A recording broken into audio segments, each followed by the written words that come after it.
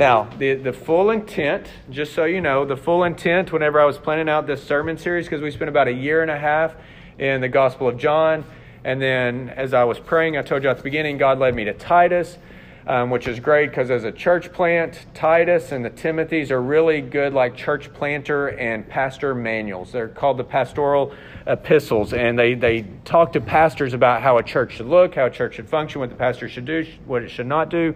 And if we move through Titus, then we started with what biblical eldership, biblical leadership looked like. We moved on to what the false teachers were doing in the church. We looked at what gospel community looks like, what God wants His biblical community to look like. Then Andy gave us gospel encouragement. He reminded us what the gospel is. And then the full intent and purpose was to end with good works. Like it was going to be a 5-week sermon. And as I started reading, I had to hit pause because I got to these 3 verses that are kind of like, you know, you're driving down a route and you know where you're going and you get there and then there's traffic cones that hit a detour. And so the way you thought you were going to go is not the way that you get to go. And that's what God did the other night. I'm sitting there and I'm reading, picking up right at verse 9. I'm going to go to the end and I'm just going to kind of skip a stone across 9, 10, and 11. And then as I was getting ready to do that, God's like, oh, no. These are your detour cones. This is the direction you're going right now. And I really felt compelled by the Lord that this is where we should be, and it's only right. And so we're going to start in Titus chapter 3, verse 9. And I've lost my place here. I apologize for that. Here we go. As we do it, the conviction I had the other night was that if we did not stop at 9, 10, and 11, it would be an incredible disservice to me as a pastor, an incredible disservice to you as a congregation and people of God. Because we always say, absolutely, we believe in 2 Timothy 3, 16 through 17, which says that all Scripture is breathed out by God and is profitable for teaching, for reproof, for correction, for training in righteousness, so that the man of God may be equipped for every good work. And we say we believe that, right? But I'm not going to lie, in my mind, I'm like, well, I can take 9 through 15 and just kind of package it up real quick, and I can just go on. But what we as Cross Life also say is that we're an Acts 2:42 church, that we love the simplicity of holding these 4 main things, that they devoted themselves to the apostles' teaching and the fellowship, to the breaking of bread and prayers. So that's what we want Cross Life to be about. These 4 things. And to be honest, whenever I got to the end of Titus and I got to these 3 verses, I'm like, well, we need to make sure that we're being committed to the apostles' teaching in verses 9, 10, and 11. Right? And I had another verse that was really pushing this conviction. Whenever God said, hey, here are your road cones. You can't go this way. You have to go this way. Your detour, your arrow is going this way. Here's your 3 traffic cones. And it was Ephesians 4, verses 11 through 13, which say, right after verse 10, which says that Christ leads us in triumphal procession as He's going to His heavenly throne. It says, and He, Christ, He, Jesus, He gave the apostles, the prophets, the evangelists, the shepherds, the overseers, and the teachers to equip the saints for the work of ministry, for building up the body of Christ until we attain to the unity of the faith and the knowledge of the Son of God, to mature manhood, to the measure of the stature of the fullness of Christ. Now that's a whole lot. But here's what Ephesians 4 basically comes down to. And He gave the apostles, prophets, evangelists, shepherds, and teachers to equip the saints so that we could be mature in Christ. Right? So the leaders of the church are to make sure that everyone is mature in Christ. Everyone who sits under them, that's the goal. Like the church is meant to equip the saints. And so now I'm going to go all the way back up to 2 Timothy 3. This is going to be our bridge to next week. Listen to it one more time. Because our chief mode of equipping in a church is to give you the word. Like that's the way that the pastor should equip the church is by delivering the word. And I'm going back to 9, 10, 11, and what do these mean for us, and why are they important? Because they're the Scripture. And all Scripture, y'all, is breathed out by God. And all of it is profitable for teaching, for reproof, for correction, for training in righteousness. Listen to this. So that the man of God may be complete, equipped for every good work.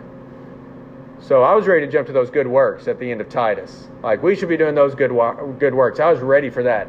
That's going to be challenging in and of itself. That'll be convicting in and of itself.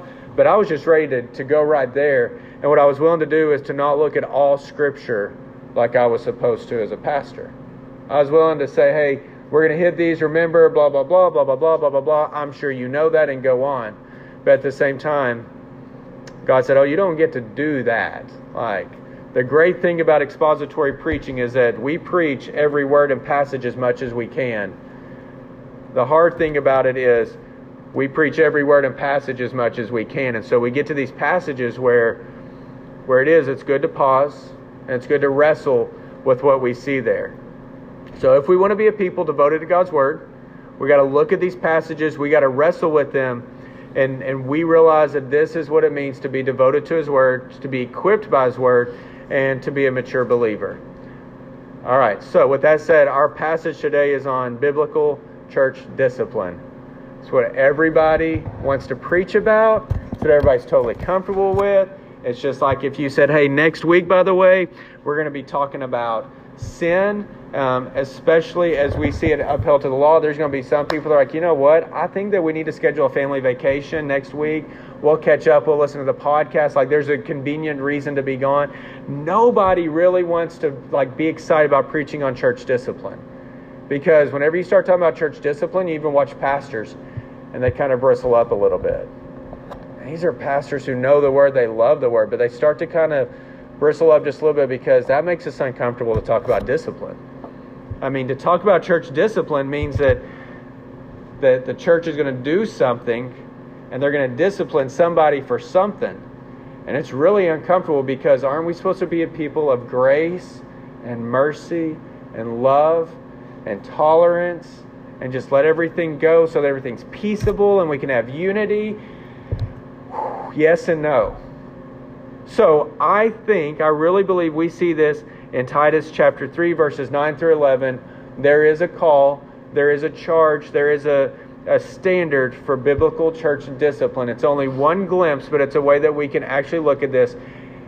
All said and done, packaging all that together. If Titus is God's word through Paul to Titus about how the church should look and function, then what is God telling Titus through Paul and telling us that he wants his church to look and function like? That there must be biblical eldership, you must guard the gospel, guard the bank, that there must be biblical community, and that there must be a standard so that the church can function, and that everybody doing all these things will accomplish the good works of Christ. That's what Titus shows us all throughout. So we can't miss this crucial ingredient. All right, so I know you're ready. All right, so biblical church discipline, or here's something that's easier to swallow. Okay? We could also call it a warning and a prescription of what to be careful of and how to respond. So if you don't like church discipline, then here's a kind warning and charge to be mindful of these things so that we know how to respond as a church. That's a lot more. If we called it that, people would be more excited. You'd be like, oh, what do we need to be warned about? Okay, we can also package it together into church discipline. All of you, as you become members of Cross Life Fort Smith, and you look at our statement of faith, it says that we will be submissive to and accountable to church discipline. And I always want to caution people and be like, let's talk about that real quick. You know what church discipline really comes down to? If we see people kind of bristle up, and I get it, it sounds like a heavy, aggressive thing. It connotes ideas of people being pulled to the front of the church and all their sins being put on public display, and we nail those to the wall so that everybody can see what everybody's doing wrong, and we're going to be real heavy-handed. Y'all, true, biblical, gracious church discipline is loving and restorative in nature. But it does see a charge on the church to protect the holiness and integrity of the church for the sake of God. But if church discipline sounds too heavy, another term we could use would be accountability. Church accountability. That's what it really comes down to. And maybe if we called it that, people would be like, no, that makes a whole lot of sense. But that word discipline, it's really charged. As the head of a school, it's a really charged word. Because whenever new family comes in, it's not uncommon to get the question, well, what kind of discipline do you do here? And you can hear that there's a lot of weight in that. So let's just kind of step back Let's read Titus chapter 3, verses 9 through 11, and let this shape what we think of as church discipline. And let's see that it is something that the church historically has practiced, and that there's a good reason that we are to practice it, though it is not common in our culture right now. All right, with that said, Titus chapter 3, verses 9 through 11 says this. But, Paul writes, but avoid foolish controversies, genealogies, and dissensions, and quarrels about the law, for they are unprofitable and worthless. As for a person who stirs up division after warning him once and then twice, have nothing more to do with him, knowing that such a person is warped and sinful, he is self-condemned. Man, that's a good verse. All right, y'all, let's pray, and then let's push into this. Our God, we have your word open before us. I pray, Lord, that we wrestle with it. And Lord, that we wrestle with the conviction that we have, but ultimately, Lord, we submit to the authority of the word, and that we see here, Lord, that there is a description of how you instructed Titus through Paul to respond to dissensions within the church. Lord, help me to communicate clearly enough. But Lord, at the end of the day, may we sit there and just stare at your word over and over, wrestling with it.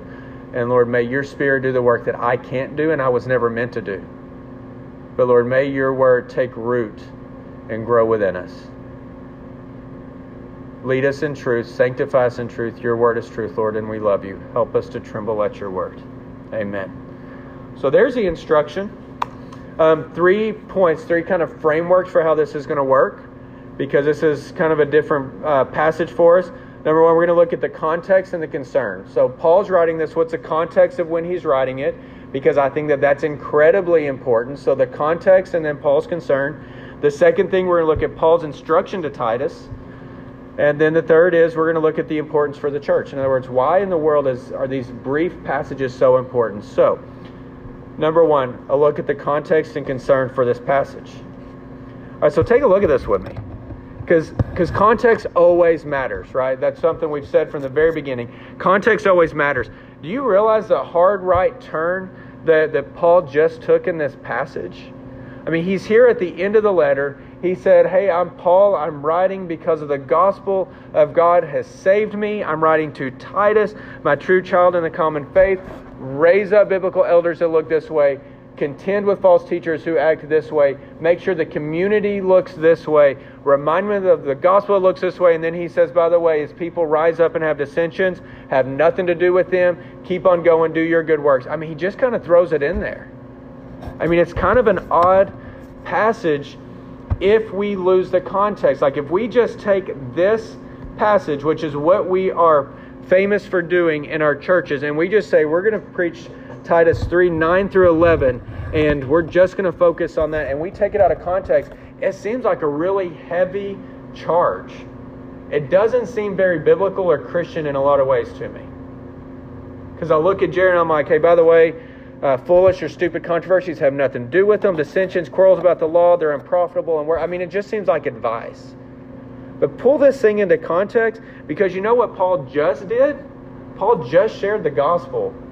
He clearly laid out the gospel. There's no doubt about it. If they are listening to this letter, you know what all the hearers just heard? The gospel. Because as Paul wrote this letter, the common church practice is that they would take this letter that was written to Titus and it would be read to everyone who was there. And so everybody who's listening just heard about, yes, false teachers. And so false teachers are sitting there and like, and they're ready to go after Paul. But people are being encouraged to look for what biblical leadership truly looks like. But they just heard the gospel. And as he shares the gospel, he says, by the way, at the end of the gospel, and then just listen to this. Here's what it all, go back to verse 4. Because it seems like an odd passage. It seems heavy until you hear the context of it. But when the goodness and the loving kindness of God our Savior appeared. Now, if you will imagine that you're in that congregation, you're hearing this letter read, and so we're used to speakers, standing at the front up here and just telling you what we get out of the verse and leading you to understand it. But that's kind of how we think about church. There's a pastor who's up here and he's going to share his knowledge. What would happen in this case, again, is here's this letter straight from Paul. And Paul writes it. So they're about to hear the gospel. So they're pressing in when the goodness and the loving kindness of God our Savior appeared. Y'all, He saved us not because of works done by us in righteousness, but according to His own mercy. By the washing of regeneration, the renewal of the Holy Spirit, whom He, Jesus, poured out on us richly through Jesus Christ our Savior, so that being justified by His grace, we might become heirs according to the hope of eternal life. Y'all, the saying is trustworthy, and I want you to insist on these things so that those who have believed in God may be careful to devote themselves to good works. These things are excellent and profitable for people, but avoid foolish controversies, genealogies, dissensions, and quarrels about the law, for they are unprofitable and worthless. As for a person who stirs up division after warning him once and then twice, have nothing more to do with him, knowing that such a person is warped and sinful. He is self-condemned. I mean, you pull it together and you see that Paul is not just, he doesn't just have something that's bothering him right now. He's saying you better guard that gospel. And Titus, here's what all of your energy goes towards. It goes to proclaiming the gospel. And everybody who is in listening shot and earshot of this, you need to remember that it was the goodness and loving kindness of God our Savior who saved us because of His goodness and His mercy, not because of our works. And you better guard the bank because people are coming. And whenever they come, they're going to rise up within, is what Scripture tells us, and they're going to try and distract you from the gospel. So that's the context of it. It totally changes everything for me. Here's all the good news. But with that good news, you have to understand that whenever that good news comes in, there's going to be the bad news, and somebody's going to want to come in, and they're going to want to distort that. Y'all, when the grace of God is preached, then the spirit of sin is going to rise up as well. It's going to do it within us, and it's going to do it within the church. Whether naively or intentionally, we want to believe that this is a safe place, that the church is a safe place. It's just where Christians go, that everyone who comes there loves God, wants the things of God, wants to glorify and praise God, and either we're naive, and I love that, or we intentionally don't want to believe that there could be evil within the church. But Scripture shows us a different picture. Scripture shows us that whenever the people of God come together, that the enemy is ready to move as well.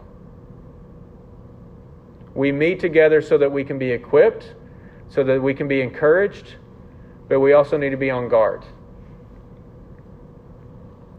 We always need to be aware that whenever we proclaim the gospel, it's also going to bring open hostility from the enemy. Even inside of us, we're sitting there, we'll hear the gospel, and all of a sudden we're distracted, or there's something that's just really overwhelming, and we can't really marvel at the gospel anymore. It happens within us, internally, but it also happens without us externally. That there are people that sit within the church that are here because they believe that that's all it takes to be a part of the church, is just to sit there. They're not changed by Christ. They're not changed by God. There's no gospel conversion. There's just this decision that they decide to be a part of the church. I put it this way too. When the cross is upheld, there will be those who, because of their own desire to sin, they will seek to divide the people of God. That what God has brought together, Satan will seek to separate. That's Paul's point here. The point that he's really driving to in that context is that God has brought us out of darkness and into light. And this is what we should insist on. These things are trustworthy. These things are good. But whenever we insist and trust in these things, you also need to be aware that there are people who do not insist and trust on these things. And whenever they come in, you need to understand that you don't have to tolerate it, basically. There's a reason that the church comes together. It's because the church is the body of Christ. I said it earlier, we tend to think in our American mindset, and I don't necessarily mean that in a negative way, it's just a reality. We tend to think of the church more as a business and an organization.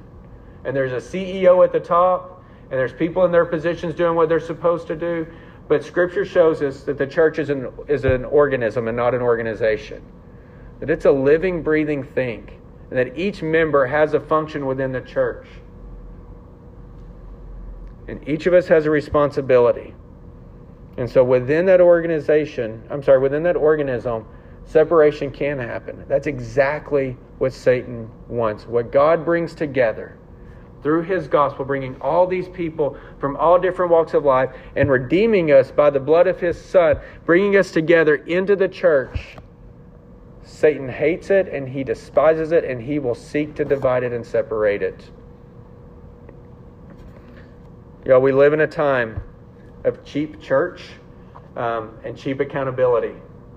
And Titus 3:9-11 reminds us that we can't live that way, that we were never meant to live that way, that there's something that we need to guard, and we need to guard the unity of the church and the gospel that we proclaim. Basically what this tells us, that everyone who sits in a church doesn't sit there for the same reasons as saints sit there, and we will be able to know them by their fruit.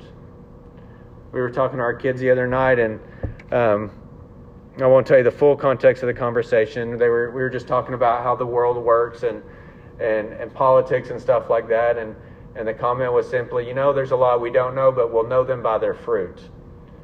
And that's what Jesus said. Everyone who quotes Matthew, judge not lest you be judged, they forget that 1 or 2 chapters later he said, hey, you're going to know the Pharisees and the false teachers by their fruit.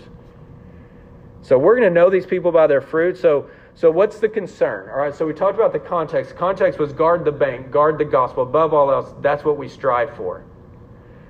And I'm looking around the room, and I know your stories, and we walked life. I feel really comfortable and confident in proclaiming and preaching that.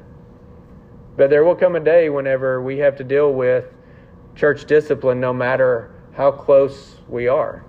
And I'll tell you in brief about a situation that we had to walk through that was heartbreaking. But Paul's point, his context is guard the gospel. Here's his concern. Here's the fruit of the troublemakers. They seem to have a playbook, whether it's in Timothy or whether it's in Titus. They seem to have a playbook. And it seems pretty common. Timothy, by the way, was in Ephesus, and Titus is in Crete. And yet, if you compare the text in both of their books, the false teachers are following the same playbook. You know why? Because false teachers have the same captain. They have the same guard that they report back to.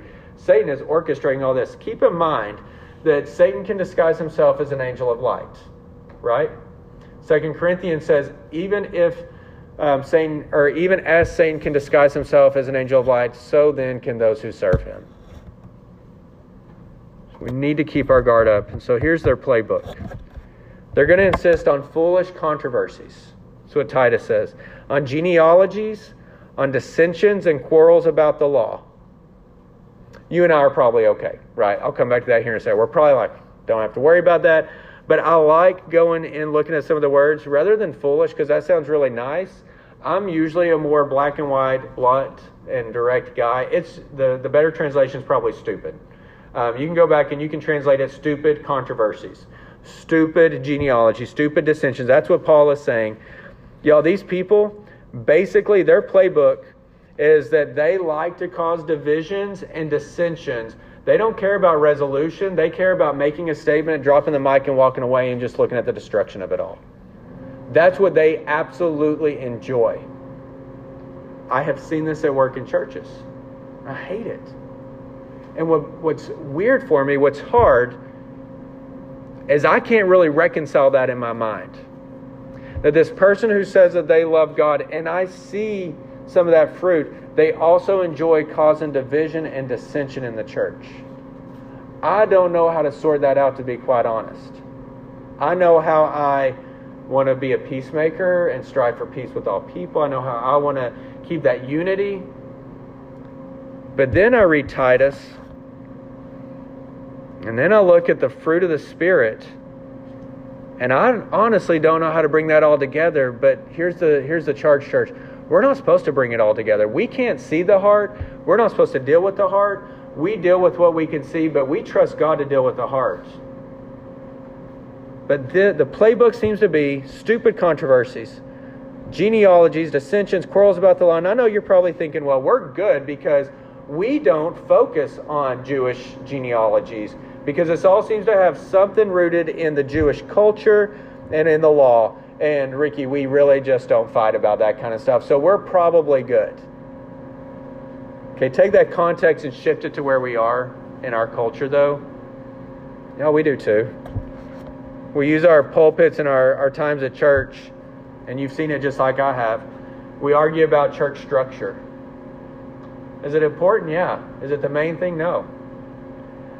We argue about politics, and we draw lines in the sand. We make our time of proclaiming the goodness of God time to promote politics.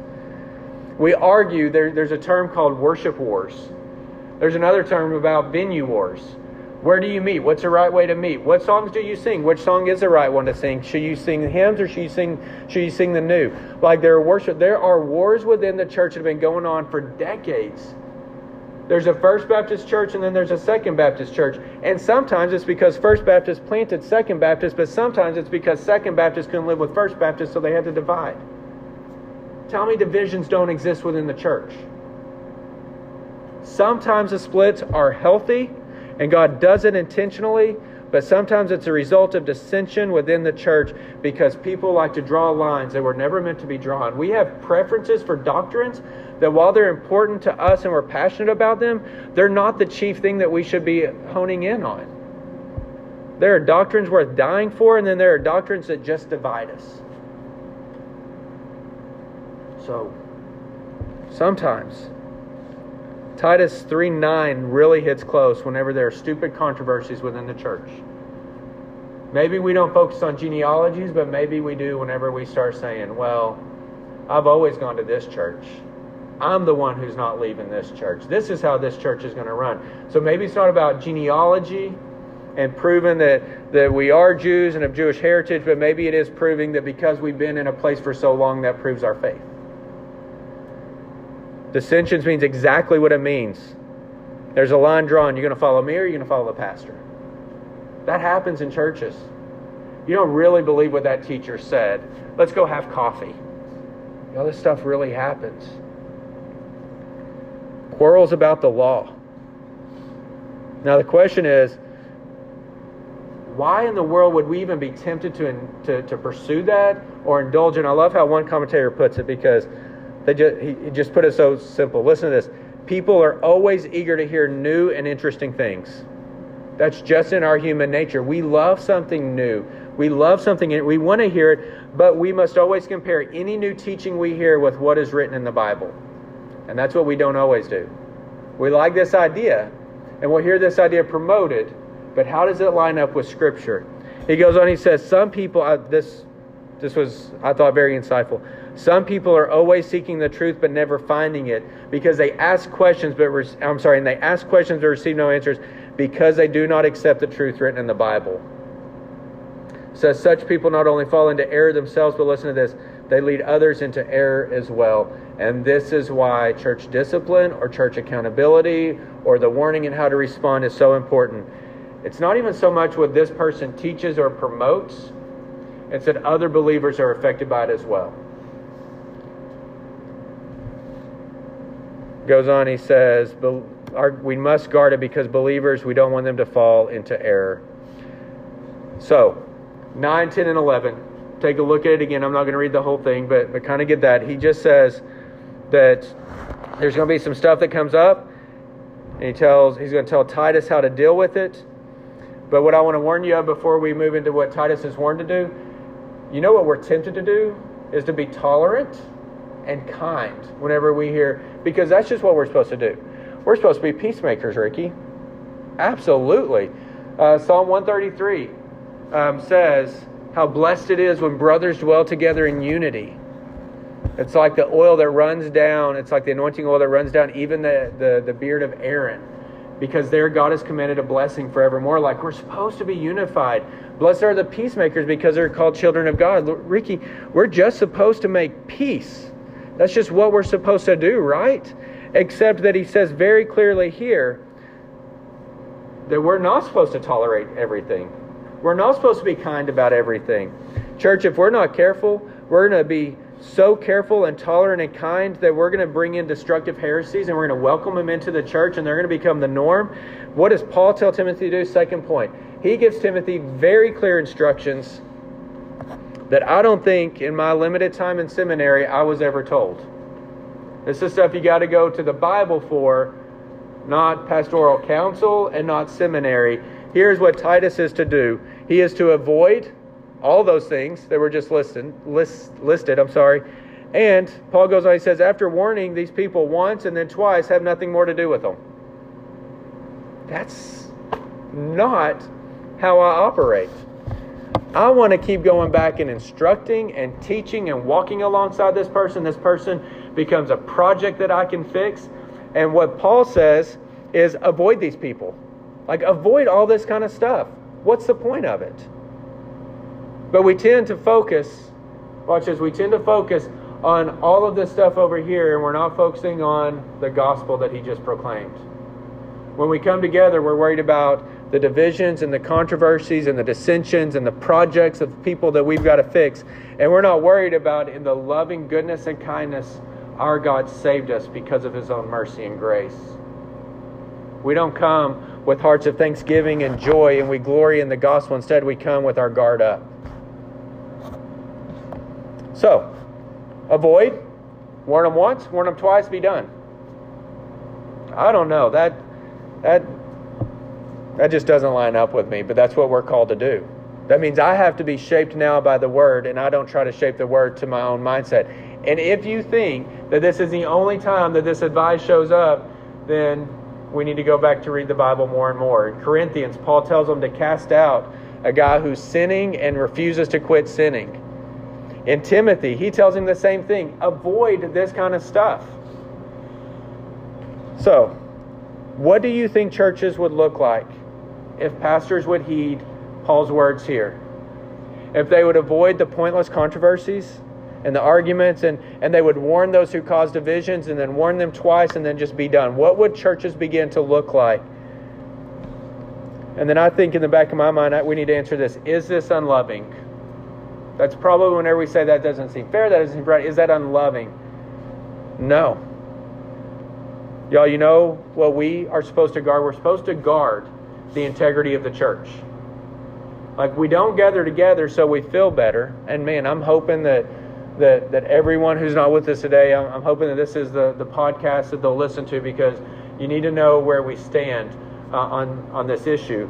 But this is not Ricky's church. It's not Cross Life's church.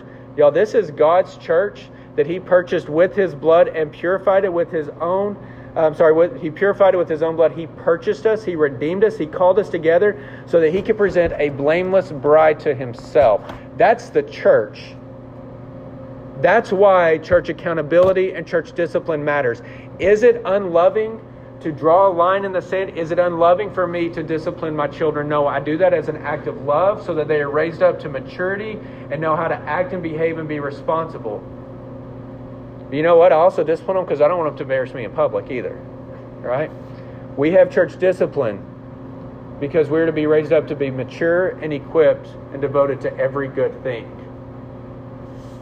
But we're also representing God to this world. The holiness and the glory of Christ and God is on display when the church gathers. And how we function and move is what we present to the world as how God actually is in their mind. So, church discipline and accountability matters because God has said, I am holy, be holy as I am holy.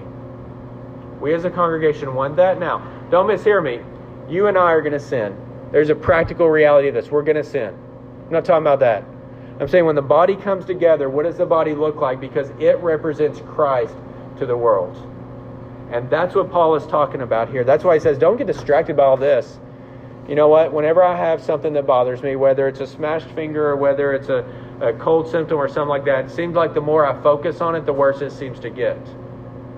So Paul's advice to Titus is actually pretty freeing. Ignore them. Like, just avoid them. Like, you know that guy's going to cause dissension. You know he's going to cause division. Don't get caught up in it. And it's advice that I tried to take into consideration. But is this unloving? If what we're trying to do is show the glory of God to the world, here's what Warren Wiersbe said. He says, some sympathizing, us, But untaught saints might say, but perhaps they have reformed this time. So you just said avoid them, but then warn them, and then warn them a second time, and then be done. But what if we do it just one more time, because maybe they got it? Like maybe they figured it out. Maybe they've been reformed. And Warren Wiersbe says that verse 11 makes it so clear. These people aren't going to reform. Look at verse 11 with me. Knowing that such a person is warped and sinful, he is self-condemned. There are some people who absolutely will not reform as much as we want them to. You know why? Because they're warped and sinful, and they're self-condemned. A better term for warped would be perverted. They've taken the goodness of God, we tend to associate perversion with sexual immorality, but their whole mind is perverted. Their whole mind is twisted, and it's bent on evil and pursuit of themselves. And he says, do not indulge these people. It does absolutely no good. Instead, what Scripture seems to imply is that whenever God's working within someone, you should be able to warn them, right? Give them instruction, and then if that doesn't work, warn them again. And then you're going to see the fruit of that turning. But in Corinthians, Paul got to a point where he says, cast that person out, hand him over to the devil for the salvation of his flesh. In other words, kick him out of the church so that whenever he's kicked out of the church, he will long for it, and that will bring about repentance, and he will come back. Nobody wants to preach this, by the way. But it's what needs to be preached. Part 3. Here's the principle for biblical church discipline. And I've told you we use the term church discipline. It's a crucial term to me. Church accountability, I'm fine with. Whatever we need to call it. But what you and I need to understand is that whenever there's accountability within a church, sin needs to be called out. Not necessarily publicly. Not bring everyone into the front, but sin needs to be called out so that we can still progress in the gospel, so that we can protect the integrity of the church and the image of Christ. So here's a few warnings as we talk about church discipline and we move to this final part. This is my practical advice to you. Church discipline must always be rooted in love for one another, love for God, and love for the glory of God. So if we do church discipline in our flesh, then it's not church discipline, it's just discipline. But if you and I love one another so much, and if we love God so much, and we're concerned with the glory of God so much, then church discipline absolutely must take place, but it will always be done in a loving, restorative way. Number 2, church discipline must be rooted in biblical expectations, not our own, and practical application. So biblical expectations, but practical applications. So let's just say that I did something just really egregious, and I'm being held to account by the church. That expectation needs to come from the Bible. But it needs to be practically applied. It needs to be something that the person can actually live out. It's a standard that can be attained. And then number 3, any church discipline that does not come from faith or cultivate faith is not proper. So any church discipline that does not come from our faith or that does not promote faith is not going to be proper. Because true biblical church discipline is going to come from our faith, and it's going to be meant to cultivate our faith and the other's faith more. John Calvin mentions 3 reasons for the maintenance of church discipline in the church. He says, here's what's at stake. Here's why we do it. Number 1, the public honor of God and His church, which must not appear to be a conspiracy of wicked and abandoned men. Number 2, the preservation of the innocent from corruption through contact with evil. And number 3, the encouragement of the fallen towards repentance. So 3 reasons that John Calvin says that church discipline must be maintained: the public honor of God and His church, the protection of the innocent from corruption, and the encouragement of the fallen towards repentance. In other words, those biblical elders that he talked about in chapter 1 and how they contend with the false teachers, and that biblical community, whenever they all come together, those biblical pastors and elders are to love the members of the church in such a way that the members are healthy, they're safe, and they're being equipped. And if we're allowing all this other to go on, then there's no longer safety for the innocent. There's no longer equipping for the saints. But we need to be careful that as we tolerate controversies and divisions for the sake of protecting our large numbers, our offerings, our reputations, that in fact is an unloving church and an unloving pastor. To allow men and women to indulge in the sin that separates them from God and not call them to account is unloving to them, and it's unloving to God, and it corrupts the church. It's kind of counter to how we think about it. We just want to give them a loving environment, right? Absolutely. The most loving thing we can do is connect them to our Savior. Bobby Biggers he just needs a t-shirt, because whenever I think of Bobby Biggers, I think of this one saying: our greatest need is a Savior. And I know he can't be the only one. I mean, it's not a rocket science. It's nothing new in Scripture. Whenever I hear Bobby Biggers' name, I can hear his voice go, our greatest need is a Savior. The most loving thing we can do is show them their need for a Savior. Y'all turn to Matthew 18 real quick. Matthew chapter 18.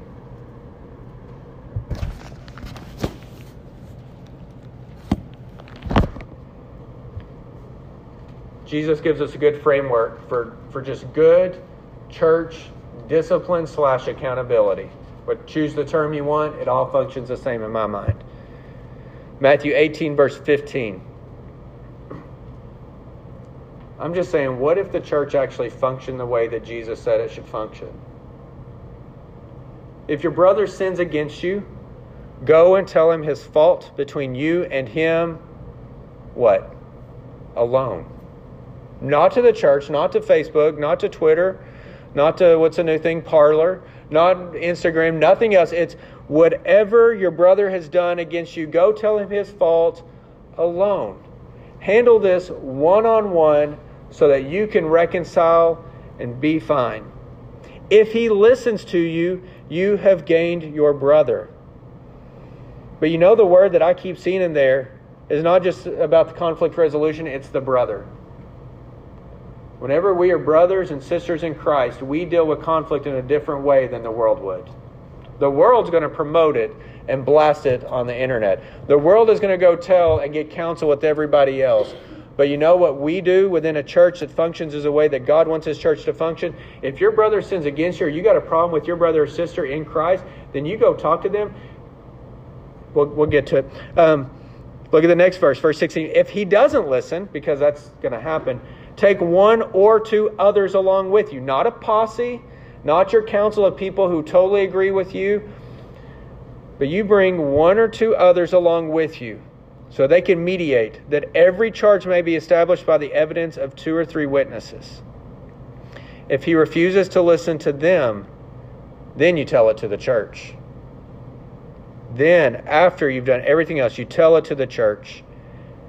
And if he refuses to listen, tell it to the church. And if he refuses to listen even to the church, let him be to you as a Gentile and a tax collector.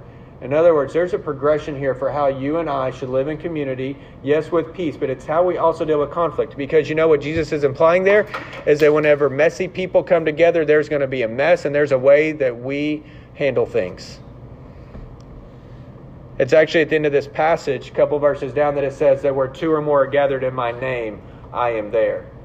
We like to use that to talk about church, but the context of that verse of where 2 or more are gathered in my name, I am there, that's actually in the context of conflict resolution within the church.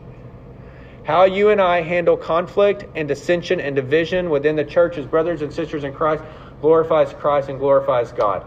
That's what we should aspire to. Okay, flip to one more passage, 2 Thessalonians 3, 14 through 15, and then we will land the plane.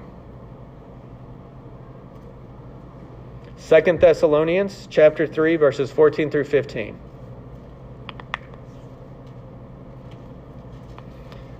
This is Paul writing again to another church, and it's going to illustrate one more time church discipline / accountability in action, but it's also going to do this for us. It's going to clarify the heart. It's going to show us the discipline or accountability, but it's going to show us the heart. 2 Thessalonians chapter 3, verses 14 through 15 says this: If anyone does not obey what we say in this letter, Take note of that person. Have nothing to do with him, that he may be ashamed. Man, I mean, that's like whenever you have the substitute teacher come in and they're watching the class and Brooke talks out of turn, so you just write Brooke's name up here and then she starts getting check marks for keep talking out of turn. That's what he says. Here's my letter to the church at Thessalonica. Paul says, if people aren't listening to what we have to say, which is coming from God as he moves us to instruct you, and you know this is all true, if that person doesn't listen, then you need to write their name down, and you know what? You need nothing to do with them. Why? So that they will be ashamed. That's discipline, that's accountability. But now look at the heart of it. 15. Don't regard him as an enemy. Do not regard him as an enemy, but warn him as a what? A brother. The heart of church discipline and accountability is not to divide and cause division and hurt. It's to restore back. But make no doubt about it, the more you and I walk in life together, the more I'm just going to frustrate you. Not because I want to, but because I'm just going to do it. I hope I don't, but it's going to happen probably. I'm a realist. You bring imperfect people together, there's going to be imperfections. Do not regard one another as an enemy, but as a brother. Warn him. But you know what? It echoes what we saw in Titus and in Timothy. Avoid people who act this way. Warn them. So there's a progression. So all this is the ultimate heart of the church discipline. If we're going to live out Acts 2:42, which is what we kind of hold up as our banner verse, and we're going to be devoted to God and to one another, then we must consider what it means to love one another as a brother and sister. I'm one of 7 kids. My brothers and sisters and I, we fought, we punched, we kicked. I know how to look at my sister and not say a word and make her so mad at me to where she would want to hit me. Because brothers and sisters know how to do that. But nobody else gets to mess with my brothers and sisters. Right? If I saw my sister doing something whenever we were growing up, or she saw me, then we knew that we could say something to one another and it was for one another's good. And that's how an Acts 2:42 church functions. To be devoted to one another and to God means that we're going to aspire for the holy living. And whenever we don't see that, or we're concerned that somebody's not going to reach it, we come alongside as a brother or sister and we carry them along. To care for one another, y'all, means that we do pray for one another, we bear with one another, we lift one another up, and we lovingly warn them for the sake of their soul that what they're doing is wrong. The integrity of Christ, who he is on display whenever we gather together. The church that he's brought together is his namesake in this world. And as we proclaim the gospel, you need to understand that as the gospel is sown, Satan's going to come in and he's going to put in the thorns and the thistles and the weeds. I've only seen what I would call on a grand scale. I've only seen church discipline done on a grand scale once. And there was a church that we were at before, a brother in Christ who, and he was just a great guy. You loved him. He was always going to be there to help you. He was going to serve you. Always had a smile on his face, served in ministry. Just a great guy. And then he ends up going to seminary. The church helps fund that. They provide books. He's going to seminary and then doing work for people within the church on the side. And this is just someone you absolutely love. And then I got a call one day from another member of the church, a brother in Christ, and he said, "Hey, we got to talk. You're not going to believe what's going on." And everything about this other guy was fake. He was taking church money, was deceiving people within the church, not fully doing the work that he said he was going to do, not even enrolled in seminary. All of it was a facade. And church discipline had to take place because at that point, this deception had reached the entire church. Why is that an encouragement to you? Because in all my years in church, I've only seen it on that scale once. But it just shows the reality of it. It was so close and it was so near. And we had no idea. But I'm thankful for the leadership that was in place that when they saw how near it was and how deep it had gone, they took action. And the church was healthier for it. Okay, so what I don't want you to have is this is not also... this is not us triggering some sort of church discipline SWAT team to come after everybody and to inspect you. There's no SWAT team coming out. This is really just, I believe, a biblical call to church discipline and accountability.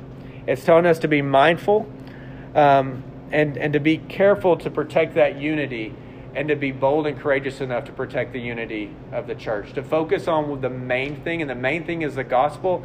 And anything that distracts or pollutes the water of the gospel whenever we come together, whenever we can't come to glory in Christ, then we need to step back and say, okay, what are the divisions doing now? 3 closing thoughts, and they're quick. What Christ has died for, y'all, we must be willing to fight for. Number 2, what Christ has called out of the world, us, we must protect it from the world so that the church no longer looks like the world. That was one of my convictions as we were planting, is that so much so the church has begun to look like the world, so that, well, Ricky, of course there's going to be divisions. I mean, it's kind of like us saying, well, of course I'm going to sin today. That's not how it's supposed to be, though. The church is not supposed to look like the world. And number 3, y'all, what Christ has created, we cannot let selfishness or sin corrupt it. And that's the call to biblical accountability. Lord God, I pray that you are glorified with this message. I thank you for the time to be able to dwell in it. Thank you that you put up detour cones that say, hey, you think you're going this way, but you're actually going that way. We see this in Paul's missionary journeys, where he believes and he desires to go one direction, and you lead him another direction for your glory. So Lord, with this, I pray that you do a work that glorifies you, that calls us to account, and that purifies us as a church and gives us a clear purpose, that we gather together as your church, that you have purified and made blameless by the blood of your Son for your glory to this world. Lord, we do not pray for great numbers. We pray for holiness. We don't pray that we have a great reputation within the city. We pray that we can make you beautiful to this world. Lord God, give us the conviction and the courage to live out the gospel life that you have called us to, that we live for you and not ourselves. We thank you for your loving kindness and mercy that saved us by your righteousness and not our own. May we be humbled by that. And may we encourage one another in the gospel. Amen.